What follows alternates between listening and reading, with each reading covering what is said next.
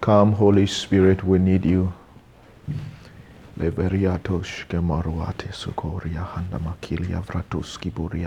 Speak to us. Open our hearts. Give us understanding. In Jesus' name we pray. Amen. We're starting this series that I've titled Ecclesia. And ecclesia is the Greek word for church. It actually means an assembly, a gathering. Okay? And that word was used by Jesus himself when he was talking to his disciples at a place called Caesarea Philippi. So we would look at all that and see what this whole thing is about and where it will be taking us through this series. Matthew chapter 16, verse 13 to 19. Zoni, can you please read for me? Now when Jesus came into the district of Caesarea Philippi, he asked his disciples, Who do people say that the Son of Man is? And they said, Some say John the Baptist, others say Elijah, and others Jeremiah or one of the prophets. He said to them, But who do you say that I am? Simon Peter replied, You are the Christ, the Son of the living God. And Jesus answered him, Blessed are you, Simon Bar-Jonah, for flesh and blood has not revealed this to you, but my Father who is in heaven. Continue. And I tell you, you are Peter, and on this rock I will build my church, and the gates of hell shall not prevail against it. I will give you the keys of the kingdom of heaven, and whatever you bind on earth shall be bound in heaven, and whatever you loose on earth shall be loosed in heaven. Amen. So this is Jesus. He asked his disciples at a place called Caesarea Philippi. I want you to remember that name, okay? Caesarea Philippi. And he asked them, Who do people say that I am? Right? Who do people say that I am? And Peter said, some say you are John the Baptist. And they say you are Elijah. They say you are Jeremiah or one of the prophets. But then he asked them directly, yes, that's good to know what others are saying about me, but who do you say that I am? See, it's important that we always have a personal revelation of who Jesus is. You can't always ride on the group's revelation or what other people know Jesus to be. You can't always say, oh, Pastor Cyril always know Jesus to be this. What do you know Jesus to be? You have to have a personal revelation of who Jesus is for yourself. He has to mean something to you for yourself, not what he means to your dad or what he means to your mom or what he means to your pastor. But what does Jesus mean to you? No, he asked, who do people say that I am? Great. They answered it. Yeah, they say you are this. Pastor Cyril has been teaching. He says, yeah, you are the Son of God and that you are this and that you are this. And he's been teaching us and you are this and that. Jesus is still not satisfied with that answer. He asked them, who do you say that I am? Because he expects each and every one of us to have our own personal encounter with him. Amen. And that's why you shouldn't be lost in everything that we do as youth, as we talk and have fun and do everything together. Don't be lost in all of that, thinking that that is it. You have to have your own connection with Jesus. Amen. Now, here, when they answered that, he said to him, after Peter answered that you are Jesus, you are the Son of God, Jesus said to him that flesh and blood did not reveal this to you. In other words, there was no way, Peter, you would have known this if my Father had not revealed it to you. What that is saying is that actually, it is not possible to know God if he doesn't reveal himself to you. And that is why you every day must make it a point to pray and say, Jesus, help me to know you more. Help me to know you more. You have to make that your personal prayer. I pray that all the time. Let me know you more. I want to know you. I want to know you. Reveal yourself to me. I was telling you I want to see Jesus. It's true. I still want to see him. I'm waiting every day. One day Jesus will walk into my room. Wouldn't that be excellent? Wouldn't you like that, Anel? You are praying and Jesus walks up and sits beside you and say, yes, your prayer, all answered. These are the answers to all your prayers. Be awesome. You know, Jesus promised to us that he will manifest himself to us. It's a promise. So you have to pray, Lord, I want you to manifest yourself to me. He will do that. So he said, flesh and blood did not reveal this to you, but my Father in heaven revealed it. In other words, God reveals who Jesus is to us. It's a revealed thing. It's not something that you study and know. God has to reveal it to you. That's how come there are professors who study the Bible cover to cover, but they don't know Jesus. They can teach you the New Testament. They can teach you the Old Testament. As you go through university, they can teach you from the Bible, but they don't know Jesus. Because it's not studying it that makes you know him. It's a revelation from God that makes you know him. Amen? Right, Jaden? Mm-hmm. God has to reveal himself to you before you will know him. All right. So let's look into detail what ecclesia actually means. Ecclesia was used in the Roman system to refer to an assembly of citizens. And there are two things I want you to notice. An assembly and then citizens. Okay? Who is a Canadian citizen? Yes, Maxine. Oh, I thought you were asking we were. Okay. I'm sure most of you are Canadian citizens. Who was born in Ghana here? None of you. Oh, you were born in Ghana? Oh, interesting. So I'm not alone. I have a Ghana partner. Do you remember any place in Ghana? No? Nowhere? Interesting. All right, so, but then, if you are asked to define what makes you a Canadian citizen, Gabriel, what would you say? You have to live in Canada, right? But there are people living in Canada who are not Canadian citizens. You have to be born here. So, being born here will make you a Canadian citizen. That's true, right? If you're born here, you will be a Canadian citizen. What else? I wasn't born here, but I am a Canadian citizen. I have to be what? Documented. I have to be documented. Hey, Judah, what makes somebody a Canadian citizen? You have to be legally registered here. You have to be legally registered here as a Canadian citizen, like he's saying. You have to be documented as a Canadian citizen. Now, what is the difference?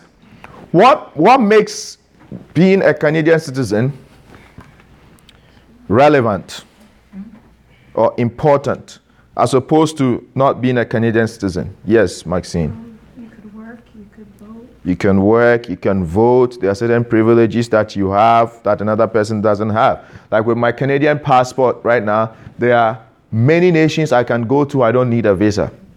But with a Ghanaian passport, you need a visa to go to some places. Like if I'm going to the US right now, with my Canadian citizen, I don't need a visa. But if I only have a Ghanaian passport, I have to go to the US embassy to apply for a visa to go there.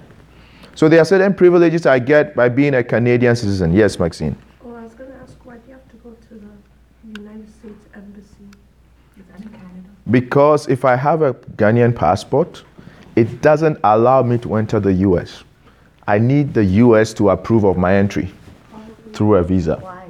But a Canadian citizen, because of the relationship Canada has with the US, I can just drive with my driver's license through the border. They just scan my thing and I go in. I don't need to go to the embassy to apply, to go for them to review the application and all of that. You know, you haven't, how many of you have traveled outside of Canada? Like a little bit, or just traveled in general? Traveled in general. Right, okay, good. Most of you have traveled. So, because you are Canadian citizens, most of those travel makes it easy. You just go through. Otherwise, if you were not Canadian citizens, you have to apply for a visa and all of that stuff. The point here is an ecclesia is referring to an assembly of citizens. So citizens are people who identify with Rome, right? Roman citizens.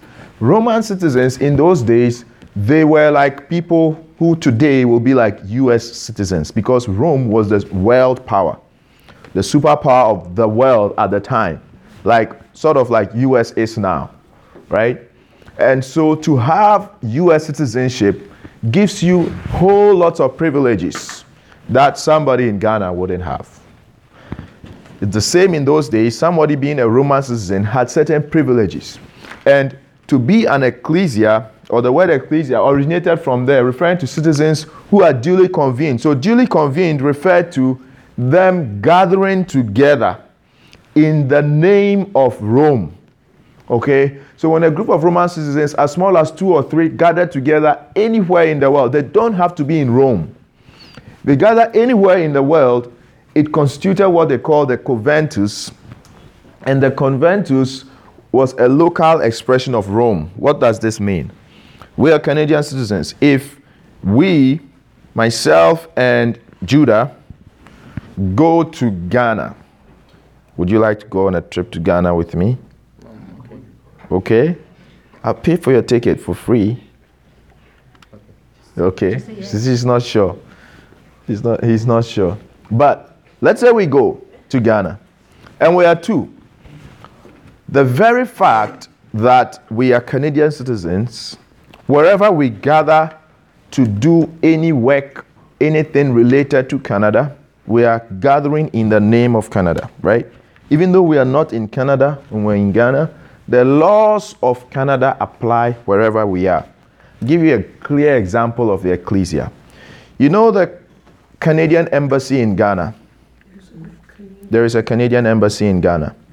Okay? I've been there because I had to go there to come here. The area where the embassy is, the moment you enter there, it is no longer seen as you are in Ghana. It is considered that you are on Canadian grounds. Right? And so, if I have even done anything to the Ghanaian government and they are looking for me, the fact that I enter into the Canadian embassy, they cannot just come for me there. They have to go through the Canadian government and talk to them to release me from there to them. So the laws of Canada apply on the embassy grounds, not the laws of Ghana. It's the same everywhere, any embassy, anywhere. The laws of that land apply there, even though it's not that place. So that's sort of the idea of the ecclesia. Wherever 2 or 3 have gathered in the name of that nation. So in the Roman system, when 2 or 3 people gather in the name of the king, who was Caesar, they gather in his name, the authority and power of Rome backs them. So what a clear example is found in the book of Acts, when the Apostle Paul, he was a Roman citizen. He was an Israelite by birth, but he became a Roman citizen through naturalization, like sort of I am. I'm Ghanaian by birth. I've naturalized to become a Canadian citizen. So Paul also was a Roman citizen, and he at one point was arrested and beaten, put into jail. Now that is against Roman law. In Roman law, you cannot arrest somebody and beat them without giving them a trial, like how it is here in Canada. Even if the police catch me killing someone, God forbid, right? And the police is right there and they saw me doing it, they can't just take me and put me into jail. They still have to give me a trial and take me to court. I get my lawyer and we talk back and forth, and they find me guilty or not guilty.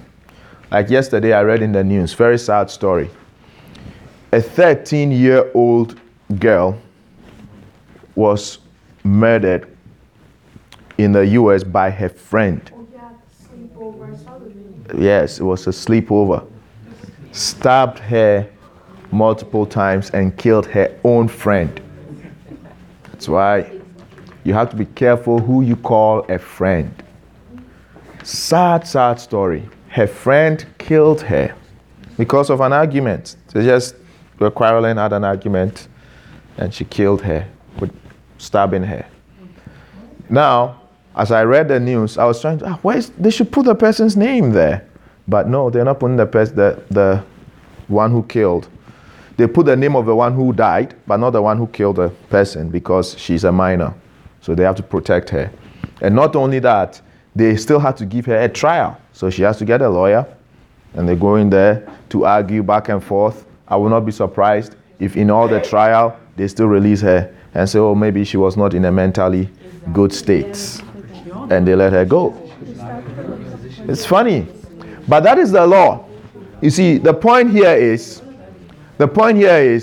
that in the Roman law, you cannot beat someone without giving them a trial. And so this Paul was arrested for preaching the gospel, not in Rome.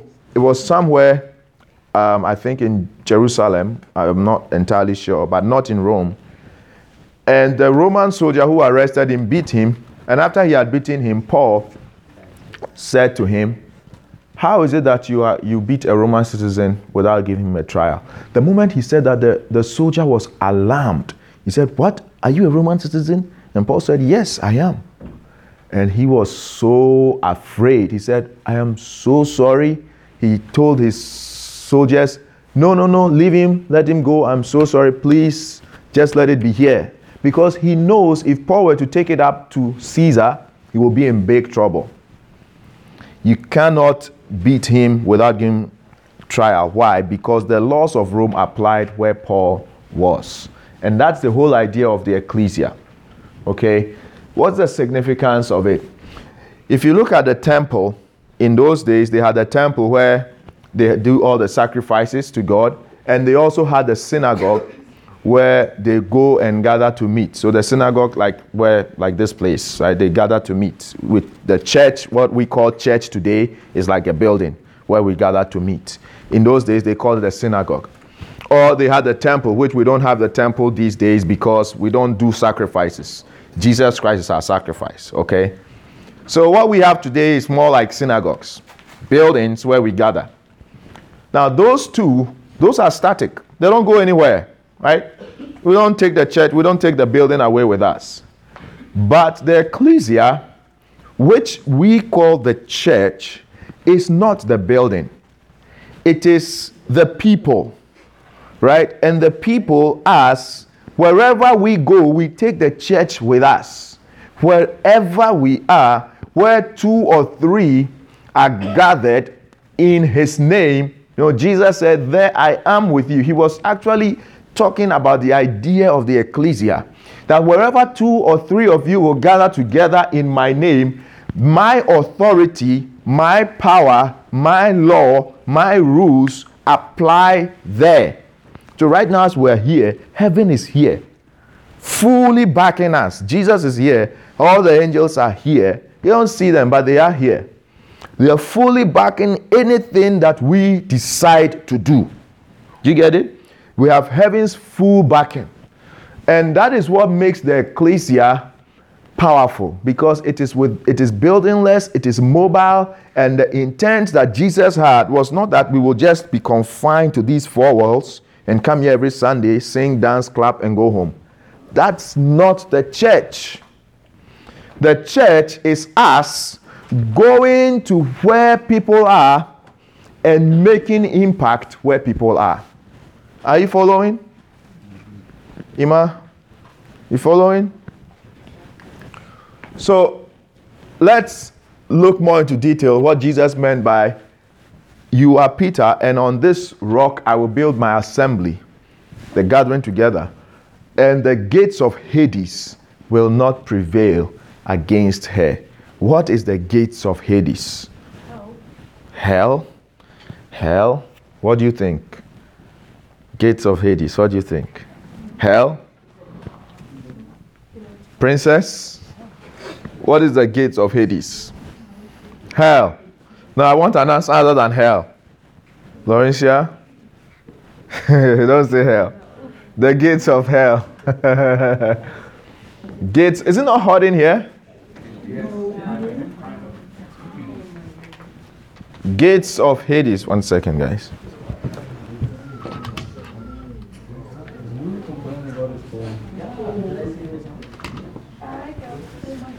So, gates of Hades. Hades is the Greek equivalent for Sheol, right? And they both represent or mean the underworld. Are you following? What is Hades? The underworld. The place of the departed dead or spirits of the dead. Okay, that was the word they used to describe the gates of Hades, where those who were dead had gone to. Okay, now we know, so when you say, it's used sort of interchangeably in the New Testament with hell. With hell. Hades being hell. Now, there is a subtle distinction, but for the purpose of this series, let's say it's the same thing. Okay? That's where the spirits of the dead depart to. That's how they understood it, the gates of Hades. Now, I want us to look at what Jesus actually had in mind when he was talking to them about the gates of Hades. Okay? Where did that discussion happen? Where did that discussion happen? Caesarea Philippi. Okay?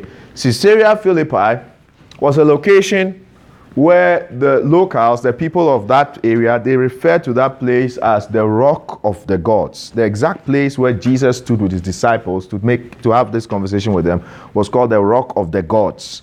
Okay, and it was for a reason they called it that way, because it was a cave that had a temple in it in which they worshipped a Greek god called Pan, which was a goat god, right? It was a Greek god called Pan. And they worship, how many, you've already know about Pan? Peter Pan. Peter Pan. They worship the Greek god called Pan. And the city's pagans believed that it was the great abyss, which made the entire cave a frightful doorway into the underworld. They believed in that cave they had the temple of the Greek god Pan. And they believed that that cave was the entrance into the underworld. That was where the spirits of the dead would pass to go to Hades. So they called that place the Rock of the Gods. Okay, and referred to it as the gates to Hades. Now, they did a whole lot of evil things there because it was a temple place where they worshiped this goat god. They would engage in sexual rituals, even to the extent of some of them having sexual intercourse with goats. Yeah. So it was a very demonic, evil place, right? You can just imagine. They had all sorts of rituals with music, sexual orgies, whole lot of things, sacrifices. Anything demonic that you can imagine happened there. So Caesarea Philippi was a place where they worshiped other deities too, not just Pan, but they worshipped other gods, Echo, Galerius, Nemesis, fertility goddess. Like, so if we want to imagine the evil that happened there, just think of any place that you think is evil in this world and multiply that like 10 times, 20 times. They had all sorts of evil happening at Caesarea Philippi. It was believed because of the extent of evil that was happening there, that was how come they believed that this place was actually the gates to hell, the gates of Hades, that this was the door into the underworld. Any questions so far? Okay. So the question then is, why would Jesus pick such a place to take his disciples to teach them something? Why would even Jesus go to a place where no Jew would even think of going? Because it's such an evil place, no Jew will want to be there. They feel that it will defile them, right? Would you go to such a place? Right, see? If I say youth, we're going on an excursion to a shrine in Guatemala where they worship idols. Will you want to go? Yeah. Yeah? Because you won't go to the shrine, you'll go and have fun somewhere else. But anyway, that's just by the way. The point here is, why would Jesus go to such a place? Who can attempt to answer that? Why would Jesus pick such a place to teach them a lesson? Now, just to complicate it, Jesus would actually have to go out of his way to go there. You know, it's two different things if I am on my way to Brampton, and on my way to Brampton, I'll have to pass through Airport and Steeles. And at Airport and Steeles is Caesarea Philippi. And as I'm going to Brampton, I just stop by there and I teach my disciples a lesson, right? It's completely different. You would then not be able to say that, oh, he intentionally picked that place. But actually, he intentionally picked that place because if you look at his movement, he was not anywhere near Caesarea Philippi. He had to go out of his way to take his disciples to Caesarea Philippi. And why do I say that? If you look at the map, you see where Tyre is, see where Caesarea Philippi is, and look at where Bethsaida is. Let's look at what the scriptures had to say about these three locations. Jesus started off in Tyre and Sidon in Matthew 15. Now the scripture we read was Matthew 16, right? The gates of Hades. So in Matthew 15, Jesus was in Tyre with a Canaanite woman. And if you've read the Bible about the Canaanite woman, this was the woman who came to Jesus saying, my daughter is sick, can you heal her? And Jesus said, I can't take the food of the children and give it to the dogs. And the woman said, but even the dogs eat the crumbs from the table. And Jesus said to the woman, great is your faith. I have never seen such a faith in Israel. Go, your daughter is healed. And in that very moment, her daughter was healed. Right? So that happened in Tyre. From Tyre, Jesus journeyed to Bethsaida. That's quite a distance. Journeyed not on car, on foot. And in Bethsaida, that was where Jesus healed many people and then fed about 4,000 people. Is it cold? Yes. Fed about 4,000 people with 7 loaves and how many fishes? 7. 7 loaves and few fish. This one, it didn't tell us the number of fish. There were 2 times that Jesus fed people miraculously. One was 5,000 people. He fed them with what? 5 loaves and 2 fishes. And here, he fed them with 4,000 people with 7 loaves and few fish. Amazing. That's amazing miracle. Now, he finished that in Bethsaida. Now, Jesus, he's called a man of what? Galilee. He actually lived around that area in Bethsaida. You see his hometown there, Nazareth, down there. So he was already home. Right? Why would he bother to travel all the way to Caesarea Philippi just to tell them what we read and come back down home?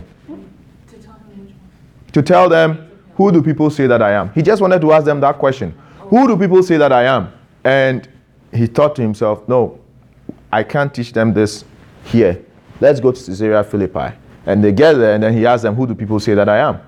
And Peter says, they say this, you are this, you are this. And Peter says, you are Jesus, the Son of God. And says, flesh and blood has not revealed this to you, but my Father in heaven.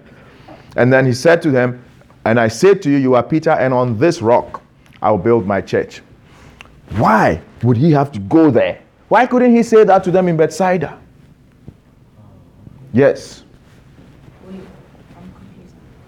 So why couldn't Jesus tell the people in Caesarea Philippi? No, his disciples. The conversation we read, he was only having it with his disciples, the 12 apostles. Only them. It wasn't like the people, the crowd. It was only the apostles. And so they were all with him in Bethsaida. He could have just told them there. Why does he have to journey with them to Caesarea Philippi to tell them that?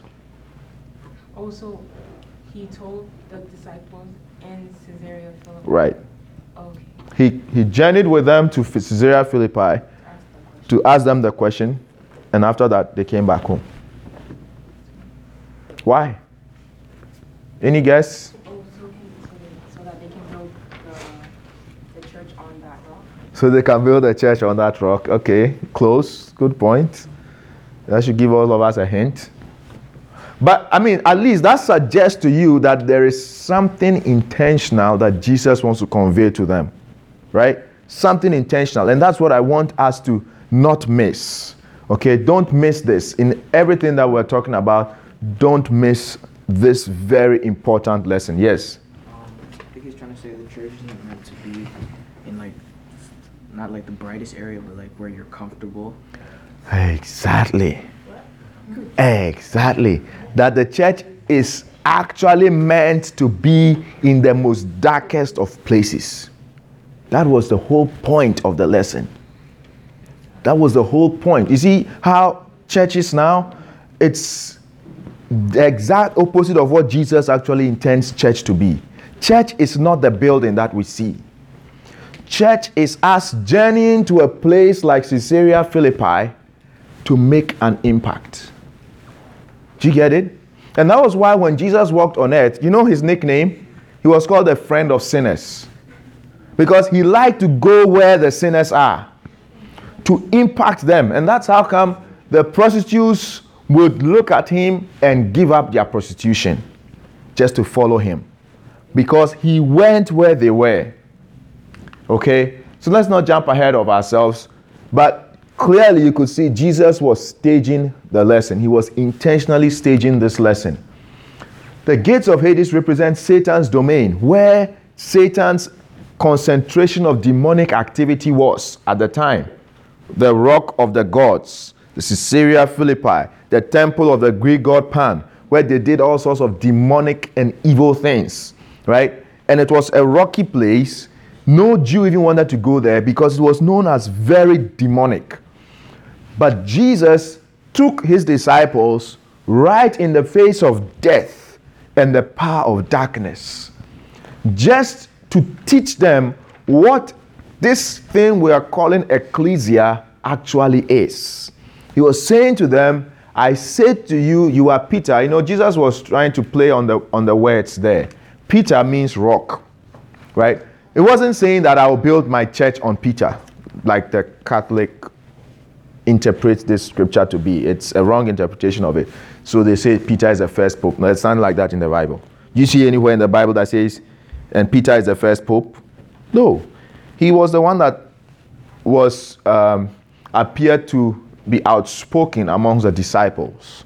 So it appeared that he was the leader. And the point here is, Jesus was having a play on the words that your name is Peter, which is rock. But on this rock, I will build my church. The question I have for all of you is, what is this rock? Who can attempt to answer it? Yes. The earth, I guess. The earth. Which earth? The whole earth? You mean the whole earth? Okay. Yeah, that's close. That's close. Yes, Vanessa? Is it the rock of the gods? Yeah, exactly. You're close. That's not that you're close. That's it. The rock of the gods. The rock on which they were standing. That was how come he couldn't teach them that in Bethsaida. He had to take them there, standing on those rocks where the devil has built his stronghold, and say to his disciples, it's in this exact place, on this rock, I will build my church. It's not saying that in that physical location per se. He was teaching them a lesson that the church is intended to stand up against everywhere the devil is having his activity. That is where the church should be. Trying to invade the powers of darkness. And why? You can't do this without power. And that's why ecclesia becomes important, because ecclesia backs us with heaven's authority. Just like the Roman citizens who gather together somewhere else, and the power and authority of Rome backs them. When two of us, let's say myself and Zoni, we decide that we are going on outreach in downtown Toronto where the gangsters are, right? The moment that two of us decide that we are going, guess who is going? It's the church that is going there. The moment the church is down there, heaven's authority is fully behind us. Fully behind us. And because the devil knows that power that the church has, he deceives the church to confine themselves into buildings. Don't go there. Oh, we are scared to go.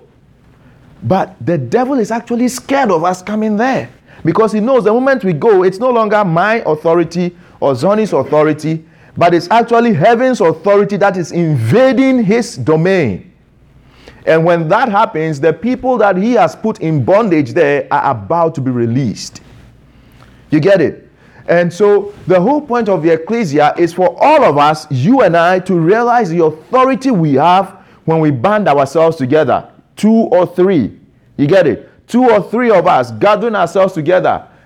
Any activity that we decide to do, invading the kingdom of darkness, now the devil is no match for us. And that was what Jesus had in mind. Because the moment we do that, Jesus is right there with us. When we say, in the name of Jesus, come out of him, the demons just scream and get out, because it's no longer our authority.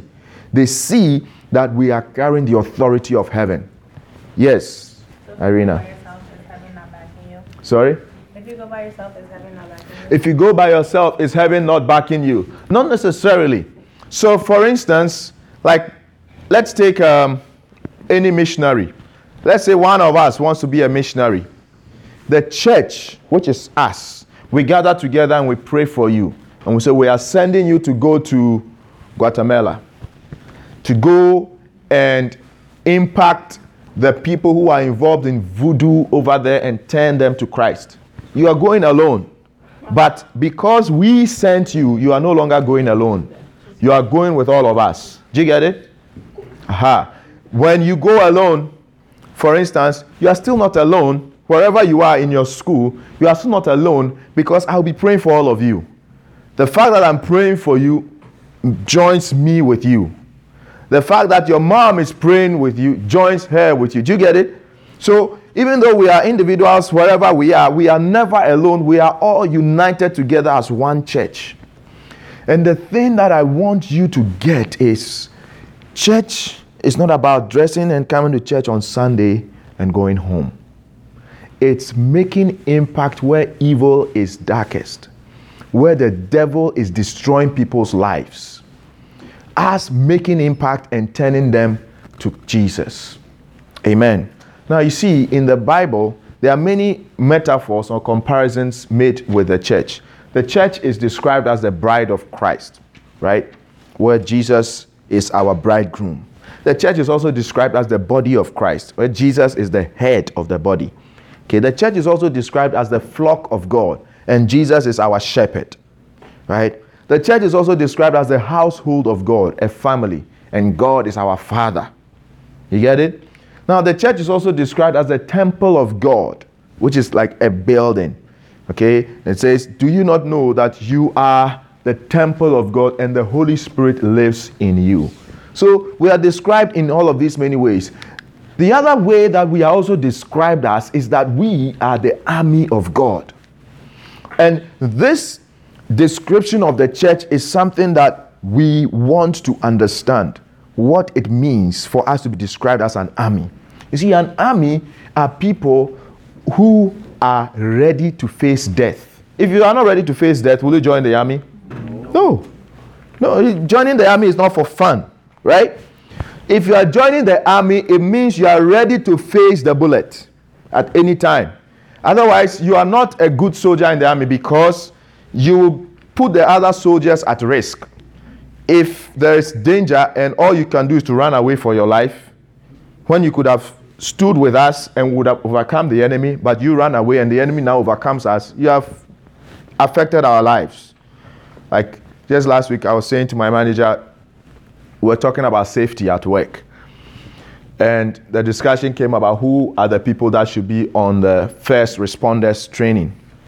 And we said, you know, the people that we train to be first responders, it's not enough that we just train them to be first responders, but they should also be people who are able to respond, right?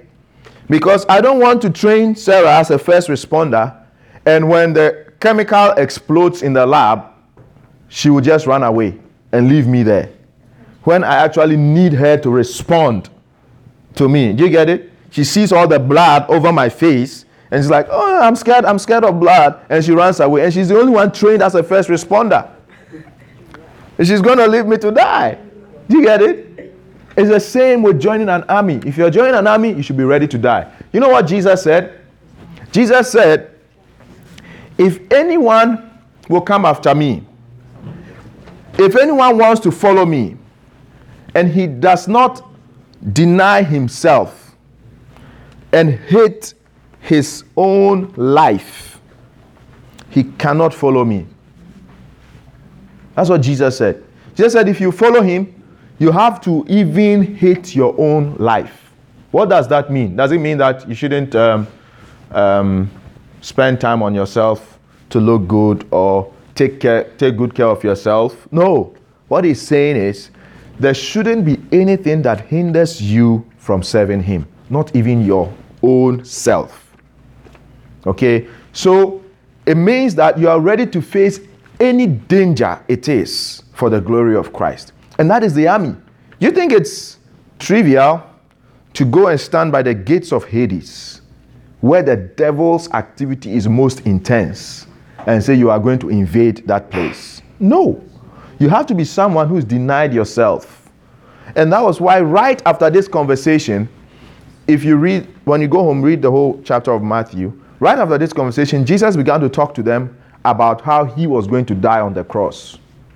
And Peter was trying to rebuke him, saying, oh no, you are not going to die. You know what Jesus said to Peter? Get thee behind me, Satan. Jesus called Peter Satan. He said, get thee behind me, because you do not desire after the things of God, but after the things of men. Why? Because what it means to be part of God's ecclesia are people who are not afraid to die.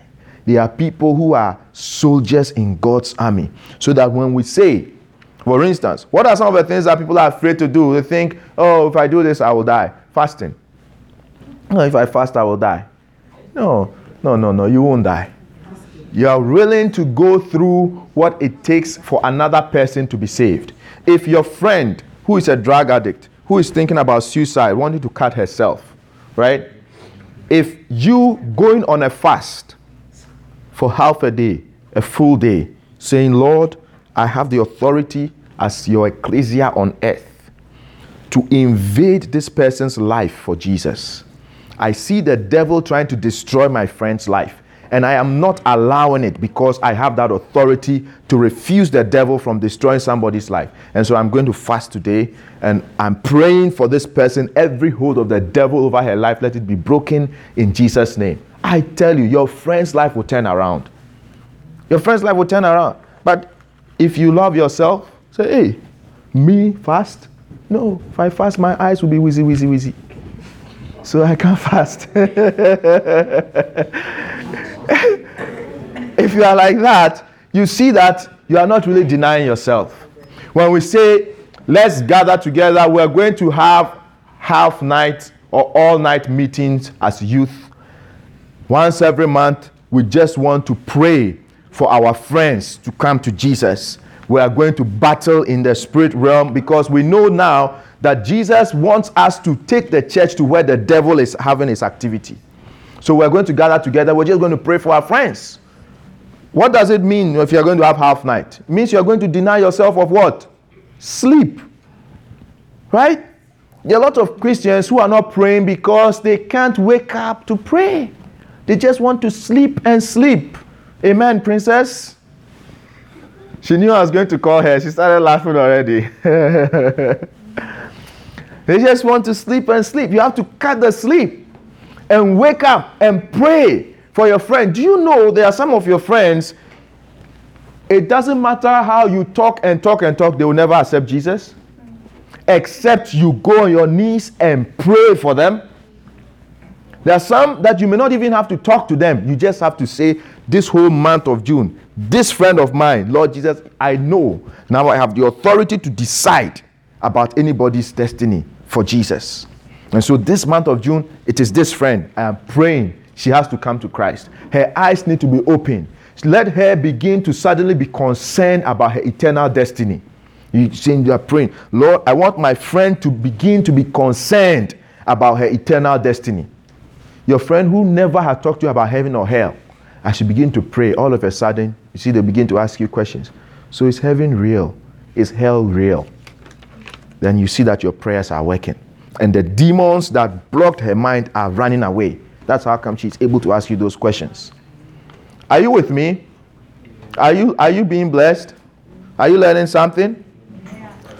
So the ecclesia is God's army. Ephesians chapter 6 verse 10 to 12.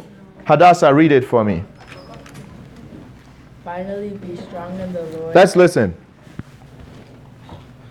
Finally, be strong in the Lord and in the strength of his might. Put on the whole armor of God, that you may be able to stand against the schemes of the devil. For we do not wrestle against flesh and blood, but against the rulers, against the authorities, against cosmic powers over this present darkness, against the spiritual forces of evil in heavenly places. Amen. Pay attention to this. This is the Apostle Paul writing this. He says, we do not wrestle. It means that we are wrestling. He says, we do not wrestle against flesh and blood, but against rulers, authorities, cosmic powers of this present darkness. Are you with me? What he's talking about, the rulers, authorities, cosmic powers of this present darkness, those are not people. Those are spirit beings, demonic powers. These are the powers that put people into bondage. These are the powers that cause people to get engaged into abortion, into pornography, into sexual perversion of any kind that you can think of, into poverty, abject poverty, in a way that causes people to be suicidal and to even deny God, all sorts of evil. These are the powers that do that. Right? It says the cosmic power over this present darkness. So any sort of darkness that you see around you, like this 13-year-old person that killed the friend, that's not normal. That's demonic. It's the devil at work. You know, and those people, they are being put into oppression and bondage by the devil. And except you and I, do you think Jesus is going to come to deliver those people? No. Jesus has given us that authority. We are his representatives. So that whether it's your friend or my friend, we are the ones to engage in spiritual warfare to release such people. So he says, be strong in the Lord and in the power of his might. Put on the whole armor of God so that you'll be able to stand against the evil schemes of the enemy. That is the army of God. You and I are in that army.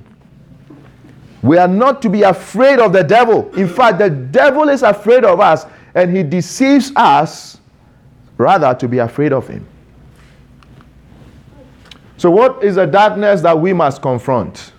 I already talked about it. Poverty, addiction, sexual addiction, gambling, all sorts and forms of addiction that you can think of that people are engaged in, sexuality or sexual perversion, homelessness.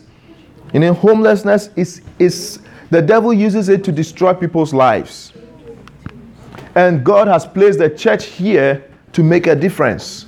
Racial inequality, disintegrated families.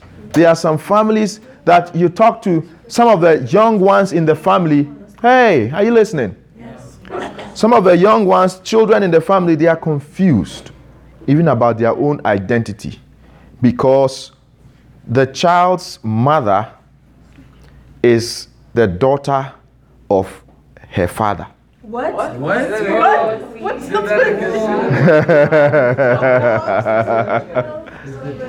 The child's mother is the daughter of her father. What? The child is a girl.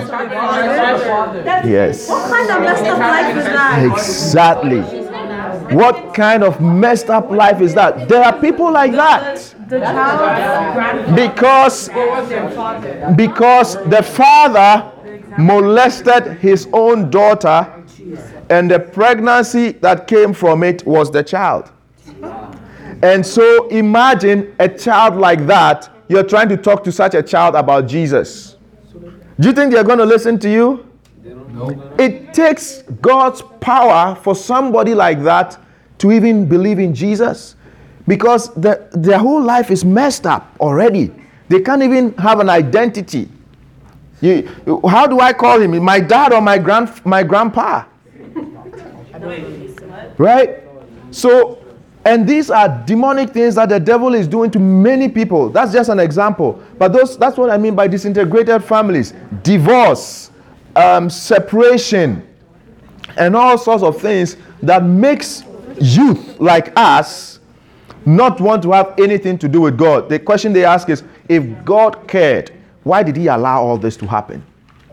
And it's the devil doing all this just so people will not come to Christ. You following me?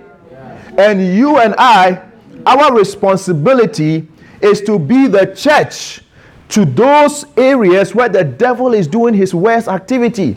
Is to carry the church to the rock of the gods and say to the devil, we are the church that Jesus is building, and the gates of Hades will not prevail against us. We will overcome and deliver all those people from your hand.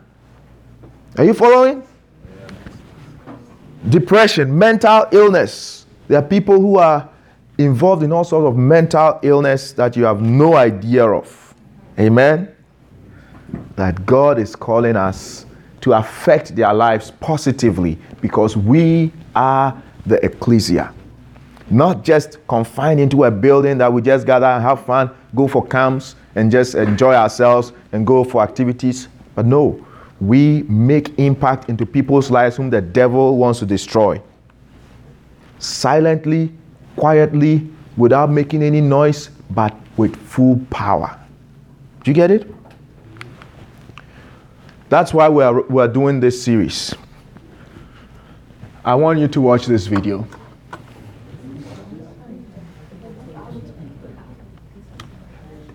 This is the new young face fentanyl addiction.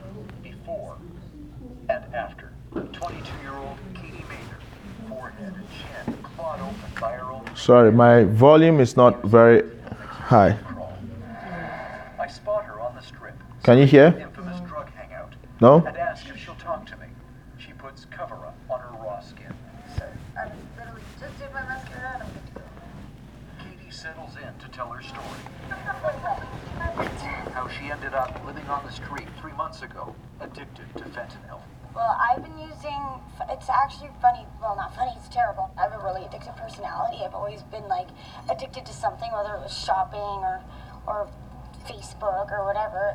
And I did an Oxy, I got addicted right away. And then I found a regular dealer and I started picking up all the time. I remember the day the fentanyl came out and my dealer said, you know, I've got these new pills, they're fake oxys. He didn't tell me they were fentanyl because nobody knew what fentanyl was yet. He just said they're 100 times stronger and they're only $5 more.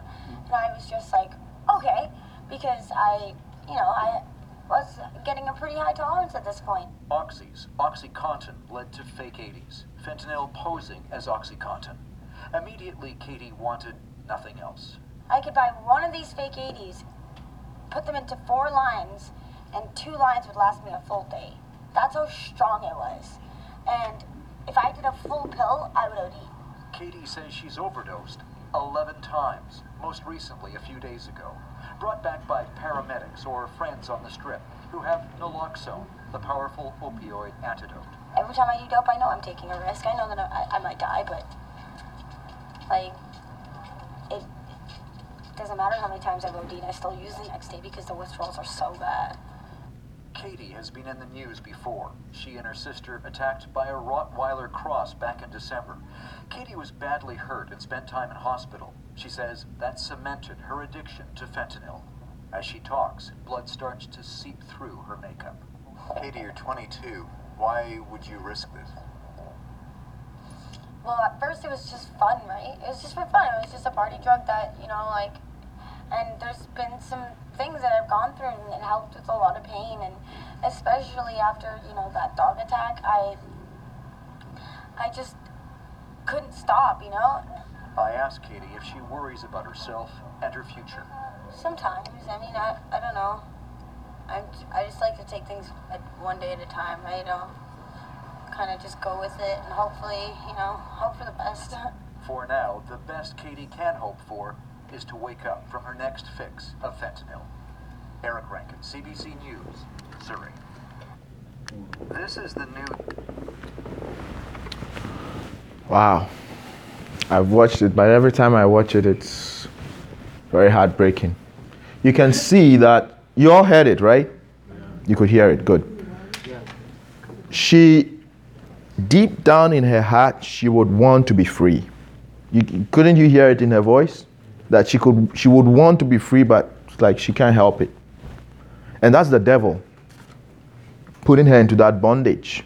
She's enslaved by demons and the powers of darkness. That's the gates of Hades that Jesus is talking about. The devil destroying people's lives. And we have that power to set her free. But we just sit here with that power, just sing and dance and go home. And people like that, their lives are being destroyed. And all it will take is for us to carry that power to where they are and not be scared, not be afraid, knowing that Jesus is with us. You can make a difference in somebody's life. That's why the ecclesia question there is, can the church make a difference? Can you make a difference in somebody like that's life? Or you can just look at someone like that and it's like, it's up to them. It's not up to them. That's why we know Jesus. And I can't do it alone. You can't do it alone. But guess what? If we put our resources together, what I am scared of to do by myself, what you are scared of to do by yourself, we encourage each other. We muster courage, pray, Jesus with us. We can change people's lives one life at a time. Do you believe it? You can affect somebody's life because you know Jesus. Let's read this scripture here, and I'll read it for me. When the Son of Man comes in his glory and all the angels with him, then he will sit on his glorious throne. Louder a bit. Before him will be gathered all the nations, and he will separate people from one another as a shepherd separates the sheep from the goats. And he will place the sheep on his right, but the goats on his left. Then the king will say to those on his right, "Come, you are blessed by my Father. Inherit the kingdom prepared for you from the foundations of the world. For I was hungry, and you gave me food. I was thirsty, and you gave me drink. I was a stranger, and you welcomed me. I was naked, and you clothed me. I was sick, and you visited me. I was in prison, and you came to me." Then the righteous will answer him, saying, "Lord, when did we see you hungry and feed you, or thirsty and give you a drink? And when did we see you a stranger and welcome you, or naked and clothed you? And when did we see you sick or in prison and visit you?" And the king will answer them, "Truly I say to you, as you did it to one of the least of these my brothers, you did it to me." Then he will say to those on his left, "Depart from me, you cursed, into an eternal life prepared for the devils and his angels. For I was hungry, and you gave me no food. I was thirsty, and you gave me no drink. I was a stranger, and you did not welcome me. Naked, and you did not clothe me. Sick and in prison, and you did not visit me." And then they will answer, saying, "Lord, when did we see you hungry or thirsty, or a stranger, or naked or sick in prison, and you did not minister and did not minister you?" Then he will answer them, saying, "Truly I say to you, as you did not do it to one of the least of these, you did not do it to me. And these will go away into eternal punishment, but the righteous into eternal life." Amen. Amen. Jesus expects us to make a difference in those who are hungry, those who are naked, those who are sick, those who are deprived, those who are in bondage. In whatever way, however we can, there is something that we can do. And he will hold us accountable in that power that he has given us as being the ecclesia. He has his full power of heaven behind us. That's why he said to the disciples, if two of you will agree as doing anything on earth, it will be agreed in heaven. What he's saying, that's the authority that the ecclesia has. We can decide that we are refusing for any of our friends that we know in our class that none of those people should go to hell. We can decide that. And you can agree with your classmate who is also a Christian and say, let's begin to pray for our class. We don't want any of our classroom people to go to hell. Every Monday, we will fast from 6 to 12. We'll just pray for our classroom people. Jesus, save them. Jesus, don't let them perish. Jesus, reveal yourself to them. And just praying. You're just praying for them. Jesus will touch their lives. You may not be bold to go talk to them, but you can be bold in your room, crying out to God for them. And somehow, God will let them come to you asking you, there's something I see about you. I don't know, but I want it. I want the same thing you have. And then you can invite them to a retreat. You can invite them to camp. You can invite them to church. And say, I don't know how to explain it to you, but you come with me. My pastor will talk to you about it. That's how we make a difference. Amen. We're praying. Lord, I give you my heart. I give you my soul. I live for you alone. Every breath that I take, every moment I'm awake. Lord, have your way in me. In the name of Jesus, I proclaim over all of us the blessing of the Lord.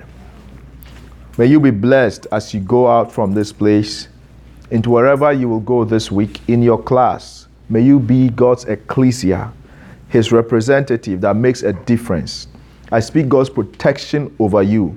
May you be protected from all evil that is planned for your life this week. I cover you with the blood of Jesus. I decree that you will be the head only and not the tail. You will be above only and not beneath. In the name of Jesus, you will be set apart to make a difference in your generation. In the name of Jesus Christ, I pray. Amen. Amen. Shall we be on our feet as we share the grace? Now, as we are sharing the grace, we will end it with, and I will be God's ecclesia wherever I am. Amen.